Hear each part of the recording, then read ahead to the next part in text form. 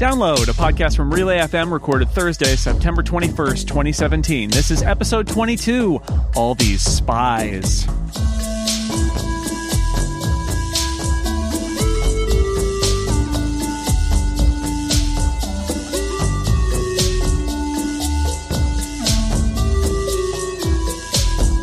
Welcome to Download, a weekly look at the most interesting stories in the world of technology and other stuff you care about. I'm Jason Snell, your host. This week, I'm joined by two wonderful guests, Editor-in-Chief of The Wirecutter, Jackie Chang. Welcome back. Hello.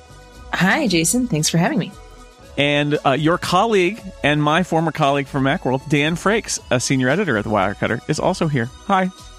Hi, glad to be here. I could say The Wirecutter, The Sweet Home, or is it just Wirecutter from the New York Times without the definite article? And we'll get to that later in the show. I want to ask about that and talk about product reviews, the state of product reviews on the internet in general. But before we do that, let's get to some of the other interesting stories this week, as chosen by me and by, of course, Download producer Mr. Stephen Hackett, who does not work at The Wirecutter, shockingly. Hi, Stephen.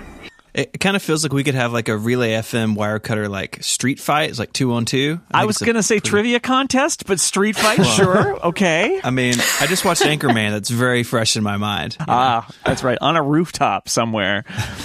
All right. This week, top number one, the iPhone 8 reviews are in, along with actually like the Apple TV and the Apple Watch Series 3 reviews. iOS 11 shipped this week, so we're going to start with an Apple topic before, and I know people out there are always like, wow, more Apple topics. It's like, well, this is a high season for Apple stuff, so we're going to talk about it a little bit. And I was wondering if either of you have a kind of an initial take, if you've had a chance to look at any of the new Apple stuff, and when that's over, maybe we'll talk a little bit about who should care that there's new Apple stuff, because that seems like a very bit of practical advice like I look to from the Wirecutter. So have either of you played with any of the new Apple stuff?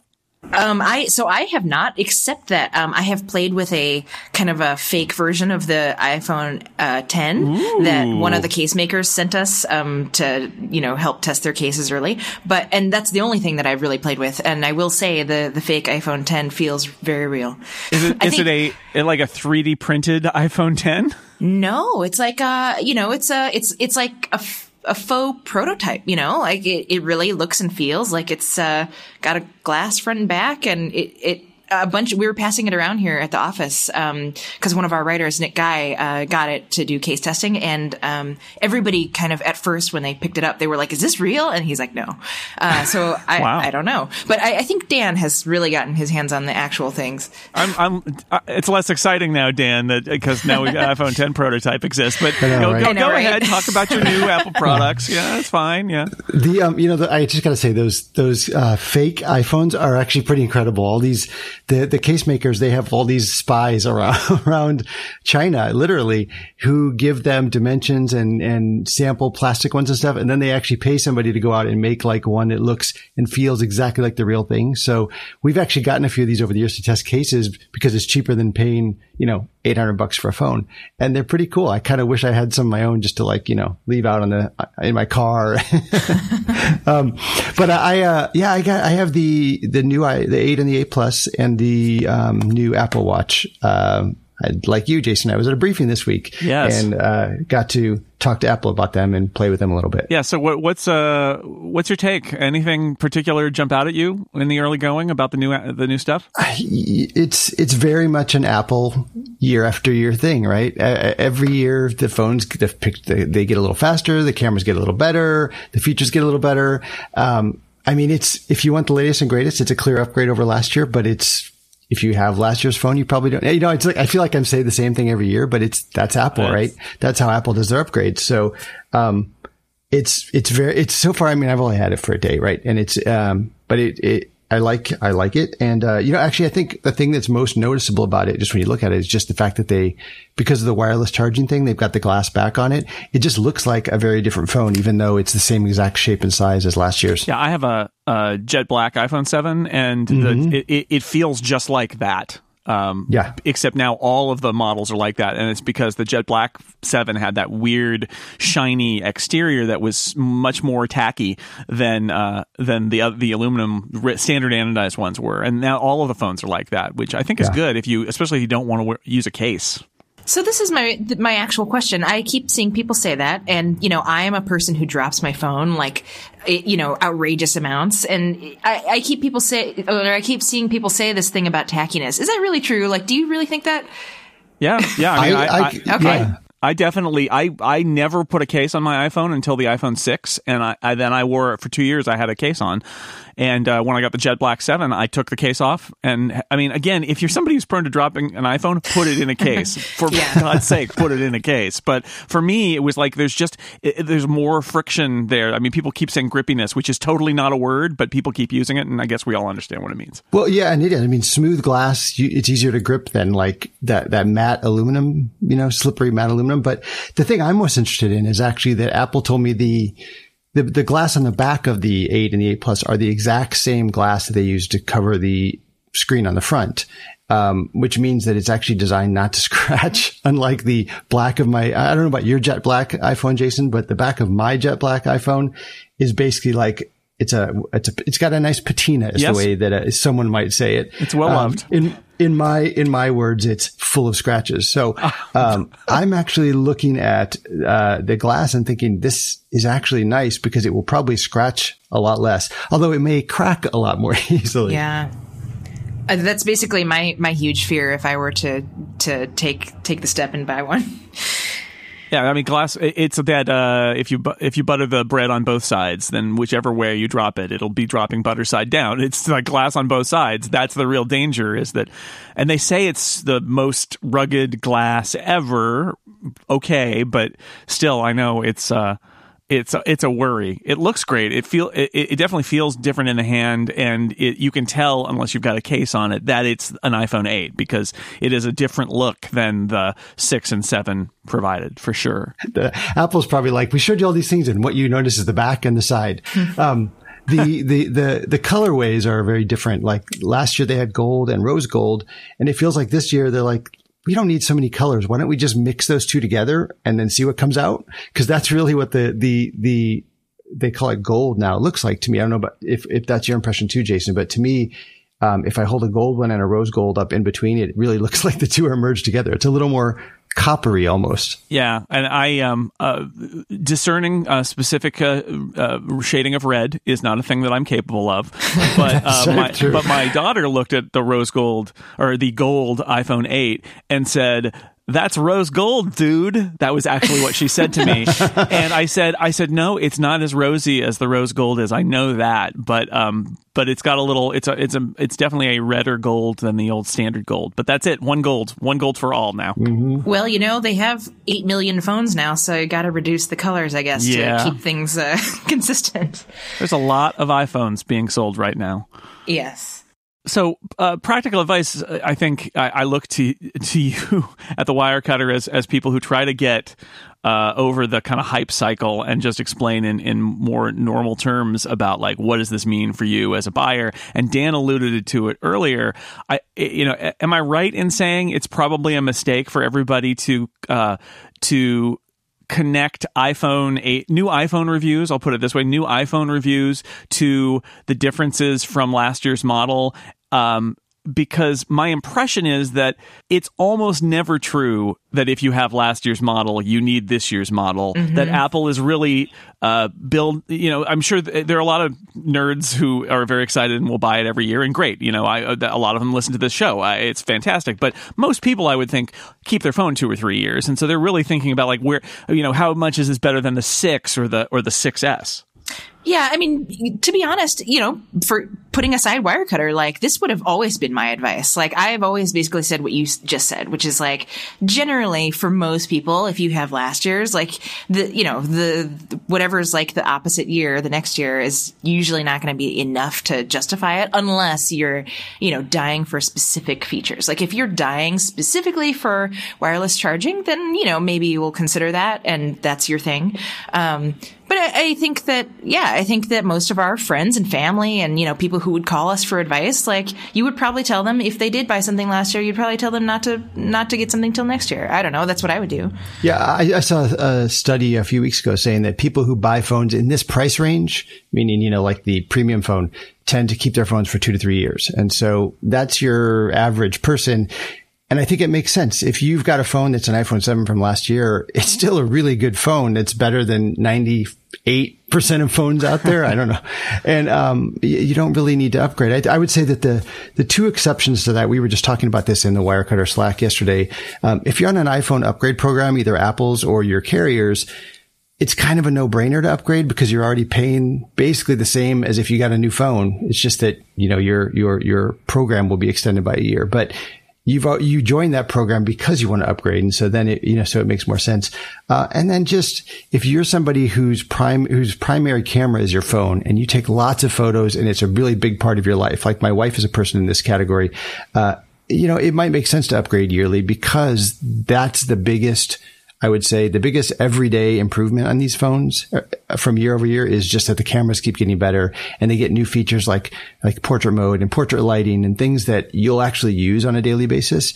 But I think that's a really small subset of the actual people who have these phones. I think like Jackie said, most people just don't need to upgrade every year. Well, and something you mentioned there, Dan, I should mention people focus on megapixels a lot, and it's actually the same number of megapixels in the camera as last year, but the sensor's bigger, and there's a whole lot of image processing going on. So you can pretty much count on Apple doing something to make the camera better every year. That seems to be something that they always will make the camera better. They know how important the camera is to the product.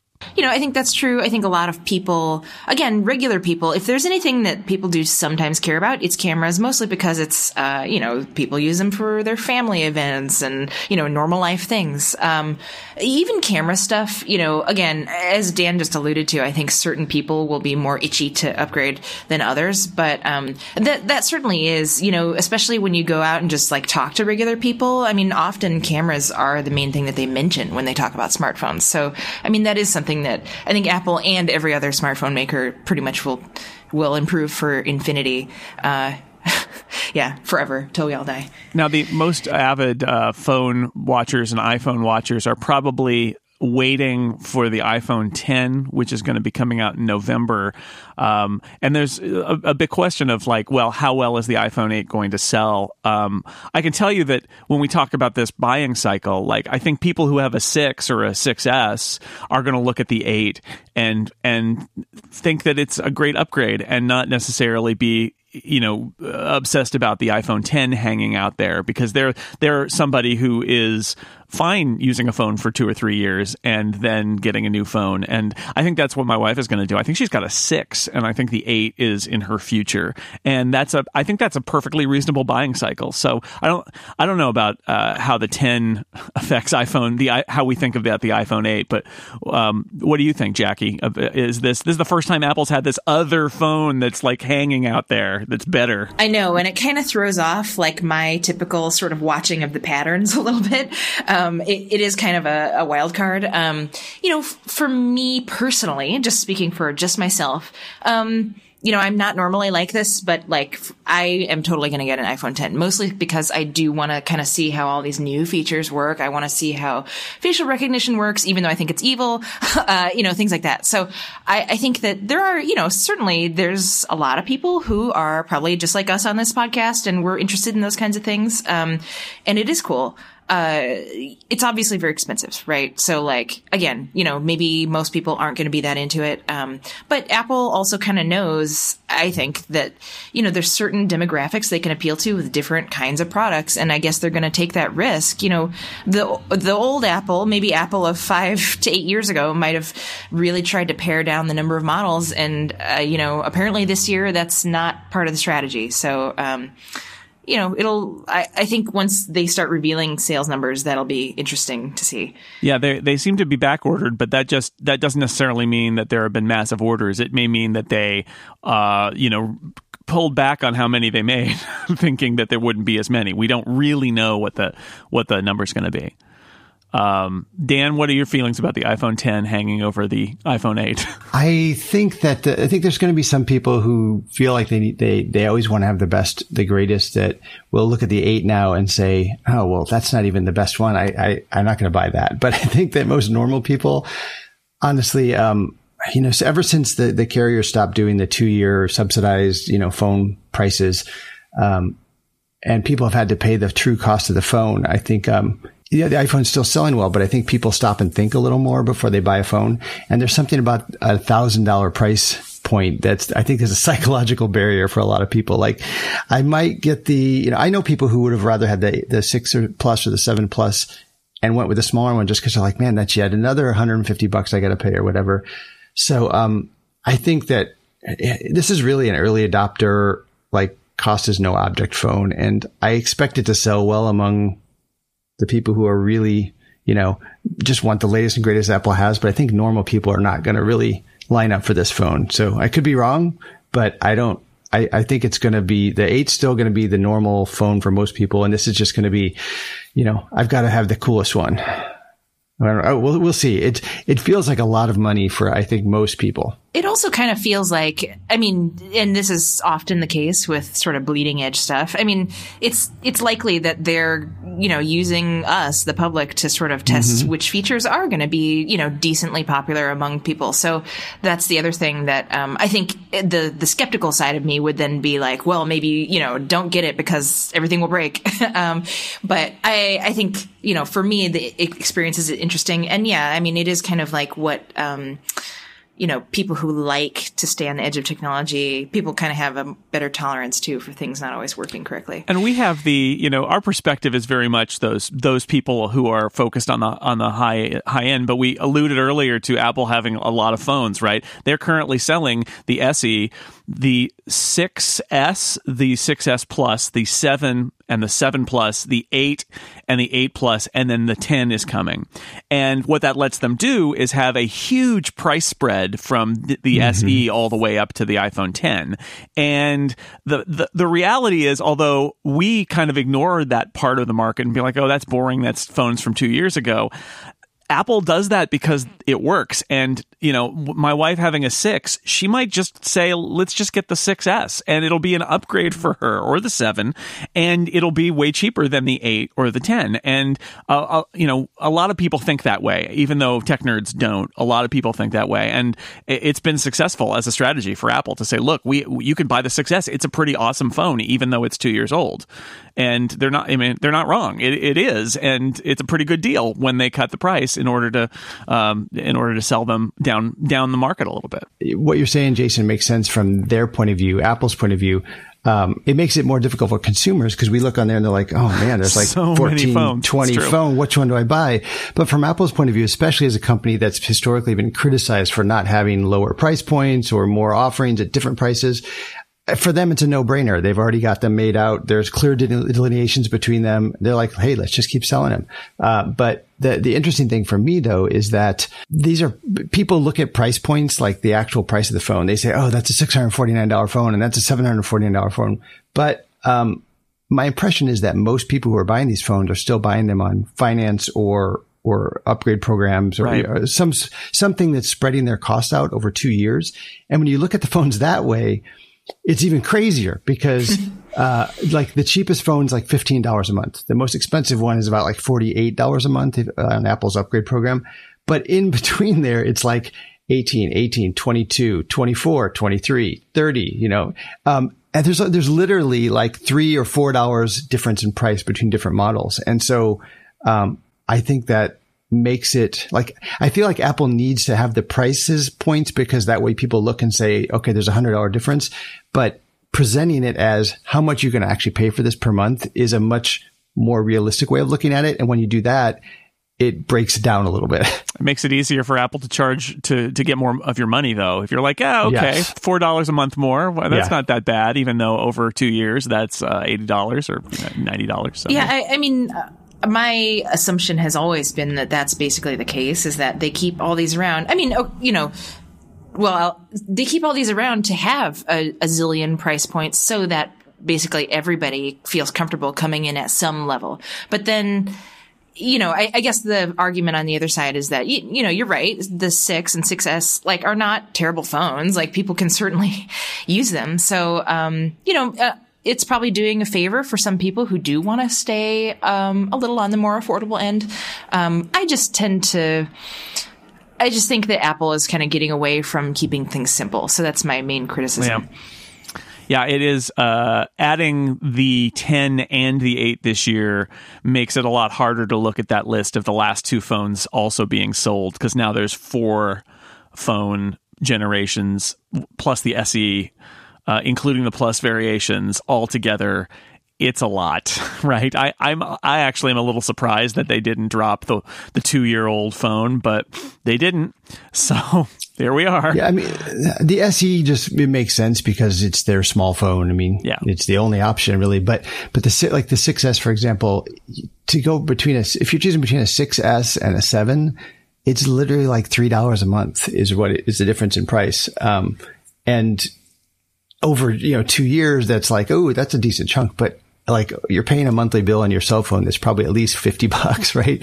So to pay $3 more to get a noticeably better phone just seems like a no-brainer. So we were talking about this at Wirecutter yesterday in terms of how we're going to recommend models, and we kind of came to the consensus that we probably weren't going to recommend the 6S, even though it's there, just because we don't think anyone should save $3 a month for a year older phone. Yeah, Apple in the Apple Watch actually did do this, where they introduced the Series 3, kept the Series 1, and got rid of the Series 2. There was like, we're not going to make that one anymore. And so now they're in the case where they've got Series 1 and Series 3. That would be akin to saying, we're not going to sell the iPhone 7 anymore. You can get the 6S, it's great, or you can get the 8. And, that would be one way to simplify it, or you could just get rid of the 6S and keep the 7. That would be the other way to do it, but they didn't do that. They all phones are available. Get an iPhone 5. You can find it somewhere probably. All right, we're going to move on to the other side of the fence in terms of the smartphone world. But first, I want to tell you about our sponsor this week.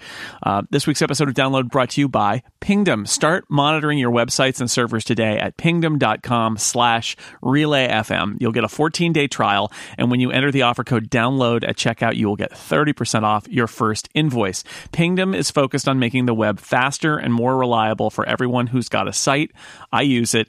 They do this by offering powerful and easy-to-use tools and services. If you're a Pingdom user, monitoring the availability and performance of your server, database, or website is a breeze. They use more than 70 global test servers to emulate visits to your site, checking on its availability as often as every minute, and you get a warning when your site goes down, and I've gotten those occasionally, but rarely, and it's very helpful because then I can talk to my sysadmin and say, something bad happened, and then we work it out.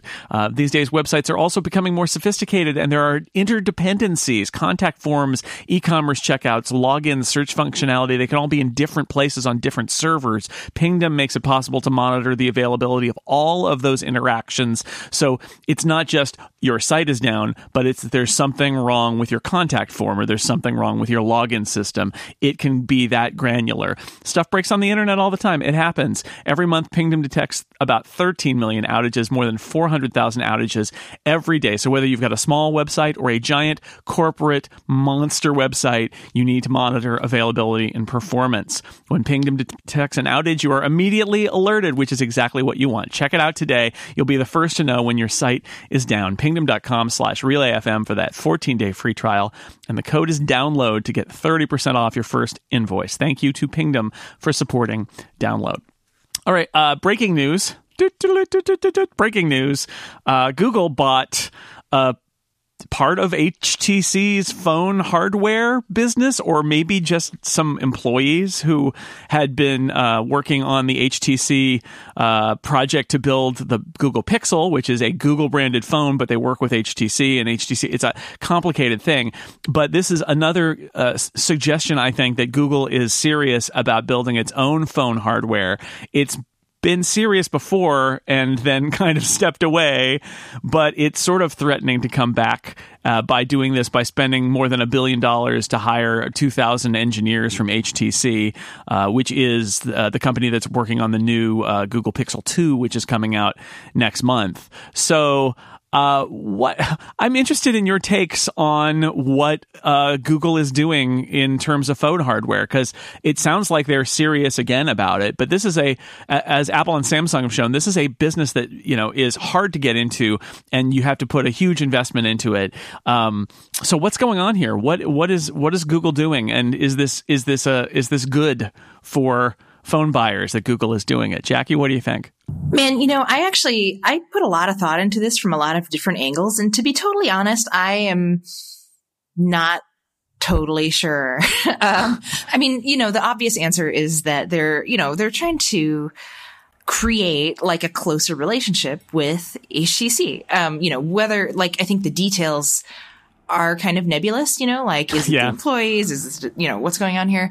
But like, whatever the case, obviously they're trying to make this effort where they're sort of at least half marrying these things a little bit closer so that they can work on the software that will work, more closely with hardware.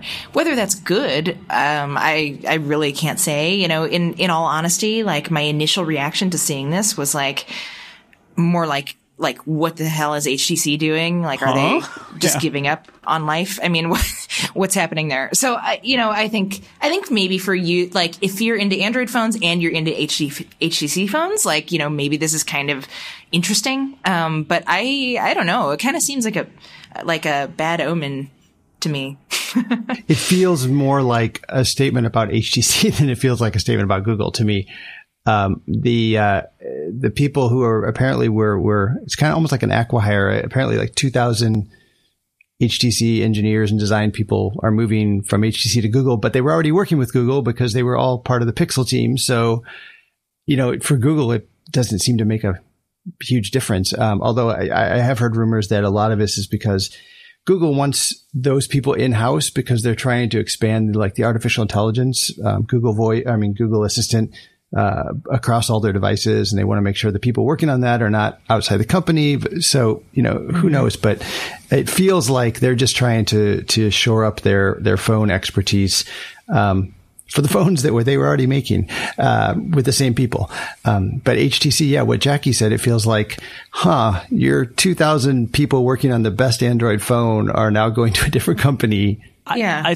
It's hard not to look at some of this as maybe a hedge against Samsung, just because Samsung is so dominant when it comes to Android phone sales and profits.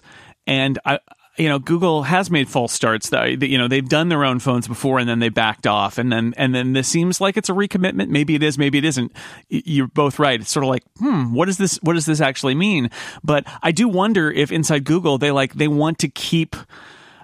They want to place some bets that are away from Samsung, because the last thing they really want to be, I think, as much as they reap a benefit from Samsung getting Android in all these different places, it's like Google doesn't want them to be the only game in town, and they want the market they want to help define what a high-end phone, a good Android phone, looks like. That's the whole point of the Pixel, and that I think that implies that the Galaxy line is not what Google thinks the best Android phone should be, and it's such a weird relationship, but that Google keeps trying to reassert itself, but doing phone hardware is hard. I mean, if you look at Apple and Samsung, they are enormous companies that have put huge resources into this. And Google seems to, I don't know, are they just dipping their toe into and out of the water again? It's hard to read on it, but because, again, if I were Google, I would hate to have to rely so much on Samsung as the defining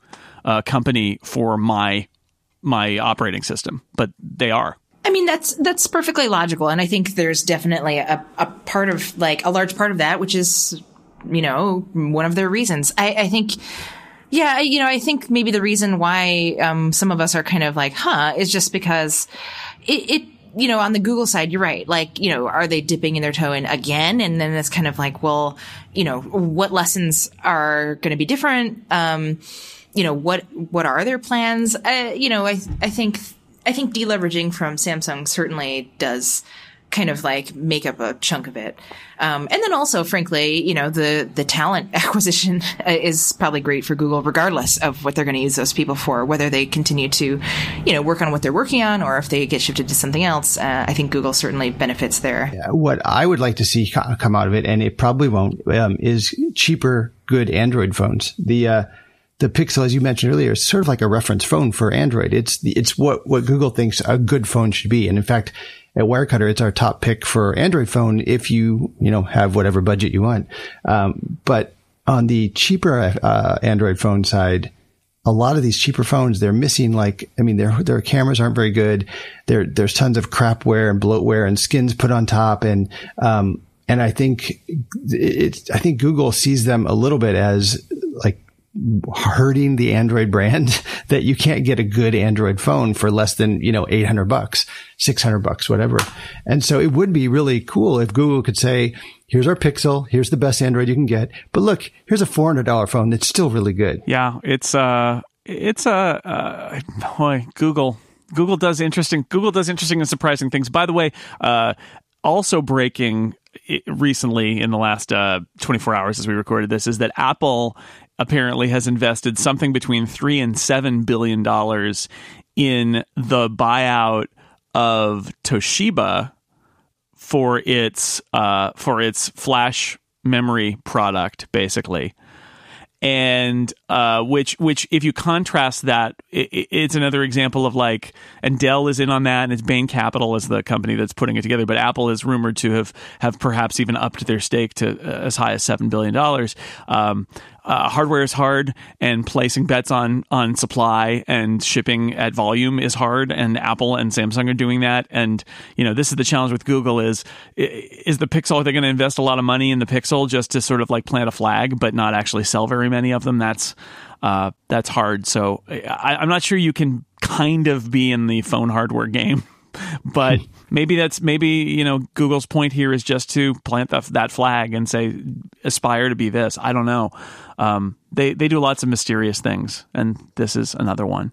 But they stopped doing lots of mysterious things soon after. It's true. I feel bad for HTC because HTC has made some really great phones. There was a period in there where it was very clear that HTC was the company that was trying to make phones at the quality of the iPhone. And I guess the conventional wisdom is that people who want that level of fit and finish and quality in terms of high-end smartphone hardware are going to buy the iPhone, and it made it a hard sell for HTC to be in that market and compete against Apple because they still just have Android, which is fine, but it's also not the integrated package that Apple can provide. But I feel bad because those were really good pieces of hardware, and I like to see good stuff succeed in the market. And that HTC has struggled is a shame because they've done great work. So Google hiring HTC's hardware engineers, that could be, that could be encouraging. I'd hate to think that they're all going to be taken off of the phone hardware that they've been building and asked to build something different, but who knows, right? It's Google.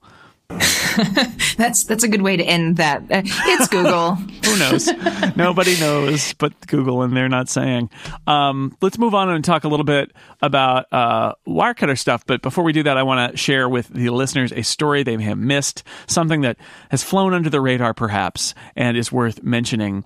And Stephen Hackett passed this on to me, which is so. Thank you, Stephen Hackett. This is one of those questions about why do things exist and why are we all here, which is there's an iOS 11 app that uses ARKit.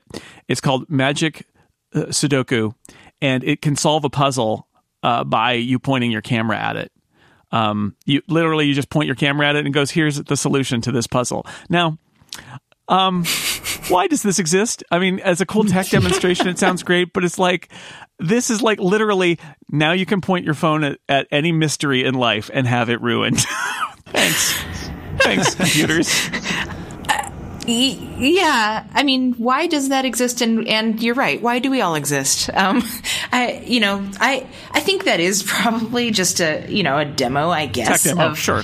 Right. I think that, the ARKit stuff is interesting. I will say, I'm going to take this opportunity to actually say that I saw one ARKit thing that actually was really cool. And it was IKEA's app where you can kind of put the furniture in your house. That was the one cool thing that I saw. All the rest of them that I have seen in the last several days have basically been like that, kind of gimmicky. I mean, sure, it's interesting, but yeah, what are you supposed to do with that? The best one I saw is actually helps you measure rooms, which I thought was pretty cool. As someone who's remodeled their home and measured lots of rooms, being able to just point your phone at it and say, this is roughly 15 feet is actually something I would use. Yeah. If the journey is the reward, by the way, don't download Magic Sudoku because it's not about the journey at all. It's about ruining the journey. So yeah, there's going to be a lot of nonsense AR stuff, but I think there will be some very cool things. It's just everybody is just throwing stuff at the wall now and seeing what sticks. Yeah. There was an iPhone app released a year or two ago that if you point at a math problem, it will solve the math problem. And my kids were like, "Can I use that?" I'm like, No, you cannot use that. And they didn't understand why not. Even with math. The journey is the reward. Okay, maybe not with math, but otherwise. All right, let's talk about the Wirecutter, since we have two people from the Wirecutter here. Now, first off, there are some things changing. It was announced that by Jackie, basically, that there's going to be Wirecutter for everything. The Sweet Home, which is a site that I've really loved, that is not about tech products per se. It's all going to kind of get rolled in together. It was all from the same people in certain, to a certain extent, in the same process. But now it's all going to be Wirecutter, which and you guys were bought by the New York Times not too long ago. So tell me, what's coming up with Wirecutter? How's that all going to work, Jackie? You summed it up very well. In the past, when the site was first started by Brian Lamb, it was just the Wirecutter. And then as they kind of started doing, the Sweet Home was born out of what ultimately was just a category on Wirecutter that started getting a little too fat. So they started doing a lot of kitchen stuff. And then one day they were like, oh, we have so much kitchen stuff. It's kind of overweight for the site. And they were like, oh, to hell with it. We'll just start a new site. And so that was kind of the old strategy. But as you just said, we're part of the Times now. We've been doing a lot of user research and other things to sort of determine how we want to treat the sites moving forward. And we decided to retire both sites and kind of move forward with one site. And that's because we have, especially over the last few years since I came in as editor-in-chief and we started covering a lot more topics than I think both sites typically would have covered, we have run into so many issues where now, like, a lot of our coverage could go on either site. And, we get a lot of questions from readers, people saying that they have a hard time figuring out which site to even go to look for certain things. And then even internally, it can sometimes be difficult for us to decide which site to post things on. Not just because there's some crossover, but some people have certain ideas on gendered ideas on what should go on each site that kind of isn't always accurate. Sometimes the categories we're covering even just kind of tend to cross over. For example, we're having a weird issue right now where, we cover home and garden stuff on Sweet Home, kind of traditional, and then we sort of cover smart home stuff on Wirecutter. But there is a lot of crossover now between smart home stuff and regular home stuff. And we're trying to find, the best way to really give people guidance on that. And it can be difficult on two sites. So, we're doing that on one site and we're doing a lot more categories. So we're doing like babies, we're doing pets.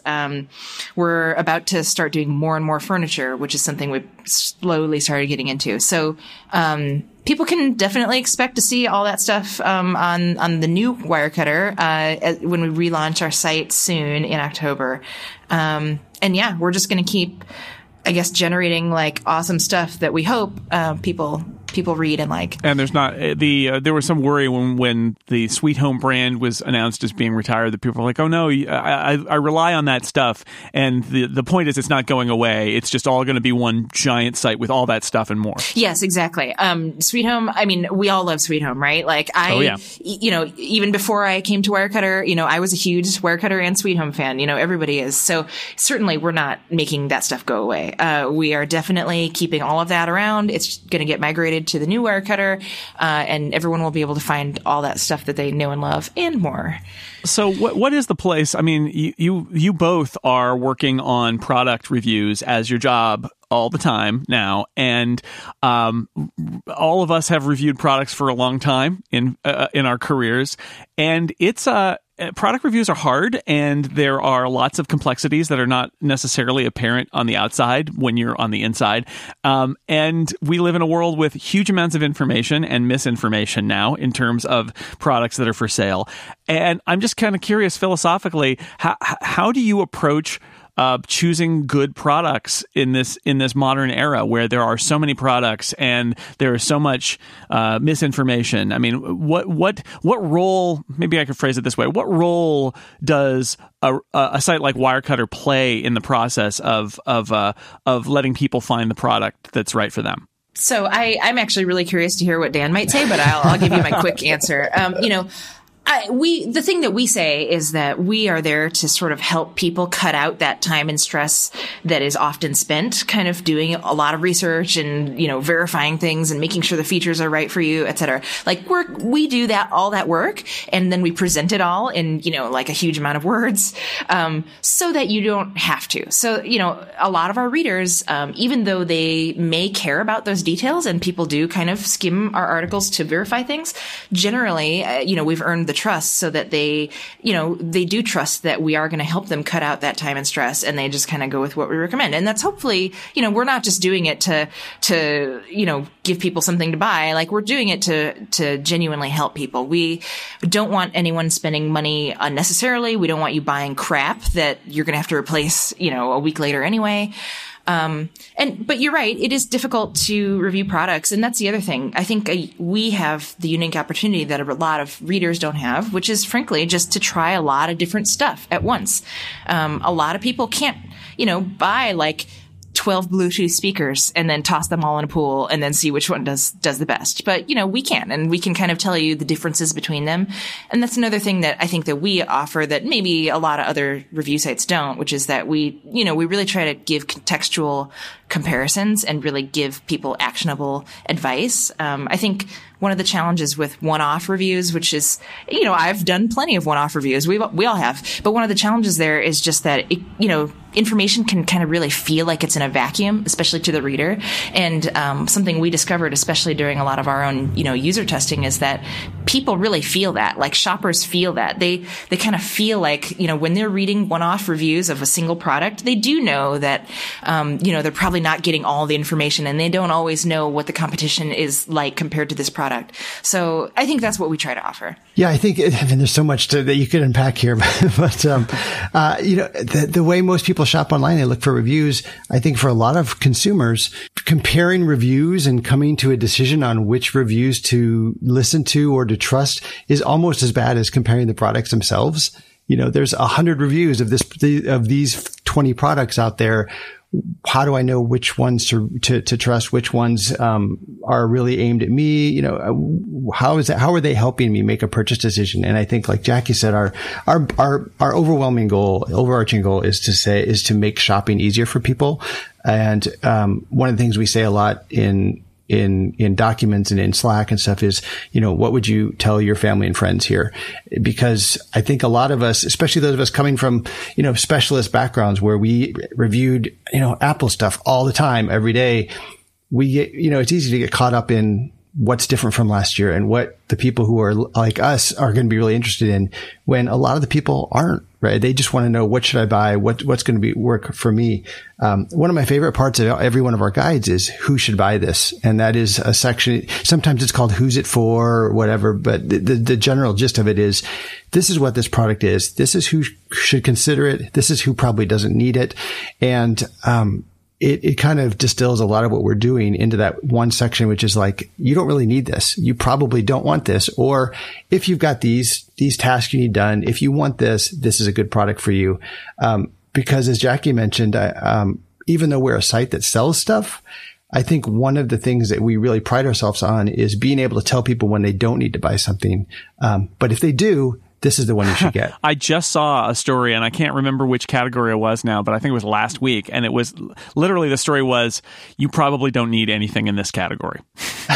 But there are certain circumstances where you might, and if so, then you should get this. But I love that is the fundamental kind of, we're looking out for you, and you people are saying you might need this, and we don't think you do. That's a great service too, to say you don't need to buy anything, instead of saying, here, just go ahead and buy this thing.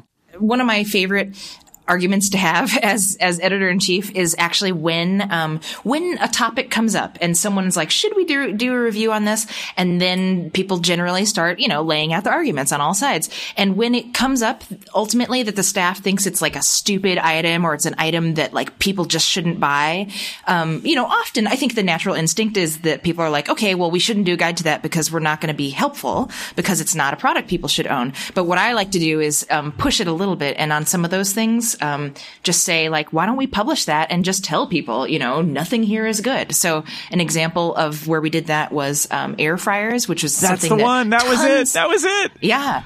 Well, that, you know what? The reason why we published that too is because tons of readers have been asking us to do a piece on air fryers. So it's something that we know that readers want, but we just knew it was not a good product. So eventually we were like, you know what? We should actually just publish this and tell readers it's not good, but if you absolutely must, here's one that you can buy, but otherwise we don't recommend it. And I think people appreciate that because it shows that they can trust our editorial judgment.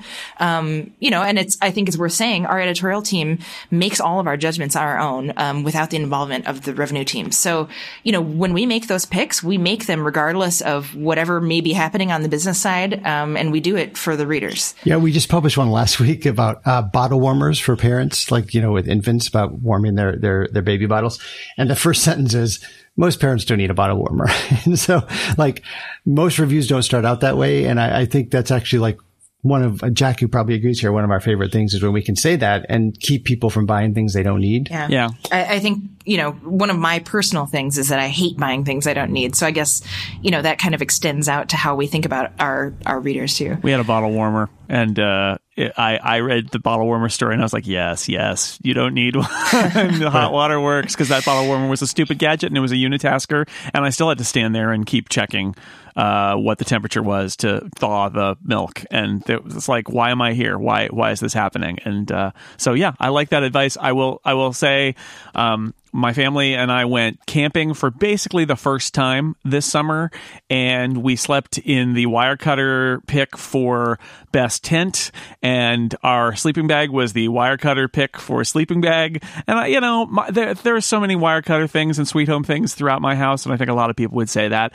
And I think that comes back to a brilliant bit of conception on Brian Lamb's part at the beginning too, which is sometimes you just want somebody who knows to say, go ahead and buy this thing. Not here's a list of 30 things like we always used to do in the tech world when you do a roundup. And it's like, here's 80 products and these 4 have the highest rating.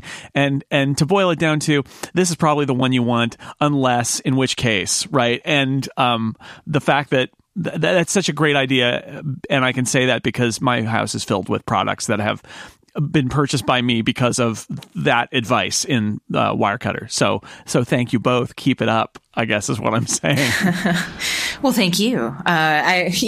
We always like hearing that from people, but everybody, including you and any readers, if you want to send us feedback on picks, we welcome it. So, just know also, that. Sometimes it's just fascinating to read, even if you're not into a particular topic. I like reading Wirecutter reviews because it gives me a window into areas of expertise that I know nothing about, like the knives story about like pocket knives, where it turns out there's this whole knife culture that I know nothing about. And it was fascinating to kind of like peer into it from the Wirecutter. So yeah, it's fun to learn about things that you know nothing about too, and don't even want to buy. It's just fun. All right, we should probably go. Before we do, I want to tell people what is happening next week, what to look out for in the week ahead. Microsoft Ignite is next week, so there will definitely be Microsoft news happening. I'm looking forward to talking with Lisa Schmeiser. Hopefully, we'll be back next week to talk about that, and other stuff's going to happen. Maybe Apple will continue to release products. That seems to be what's happening these days. Just trickling out the products every week. There's more stuff. But that's it for this edition of Download. Jackie Chang, where can people find the stuff that you do? You can go to, for now, thewirecutter.com or on Twitter at eJackie, EJACQUI. And Dan Frakes, thewirecutter.com. And Dan Frakes place on Twitter. Right, I could do it for you. Thank you for being here. Thank you. Also, I noticed this, just a little spoiler for people. If you haven't tried it in a while, Wirecutter.com actually goes to the Wirecutter now. Just saying. Oh, it's yeah. very exciting. For years, that was not the case. But I keep forgetting that myself, actually. Well, I've trained myself not to type Wirecutter.com, and now I just checked it. It totally works, so that's good. Yay. Let's hear it for domain squatting. Anyway, Jackie and Dan, thank you so much for being here. Stephen Hackett, thank you for putting the show together this week. You bet. I'm just, the ARKit app did all of it. I didn't. Just aim the phone at the show, and it solves itself. It's great. It's amazing. It's amazing. All right, I have been your host, Jason Snell. Thank you for listening. And until next week, we'll be watching the headlines so you don't have to. Bye, everybody.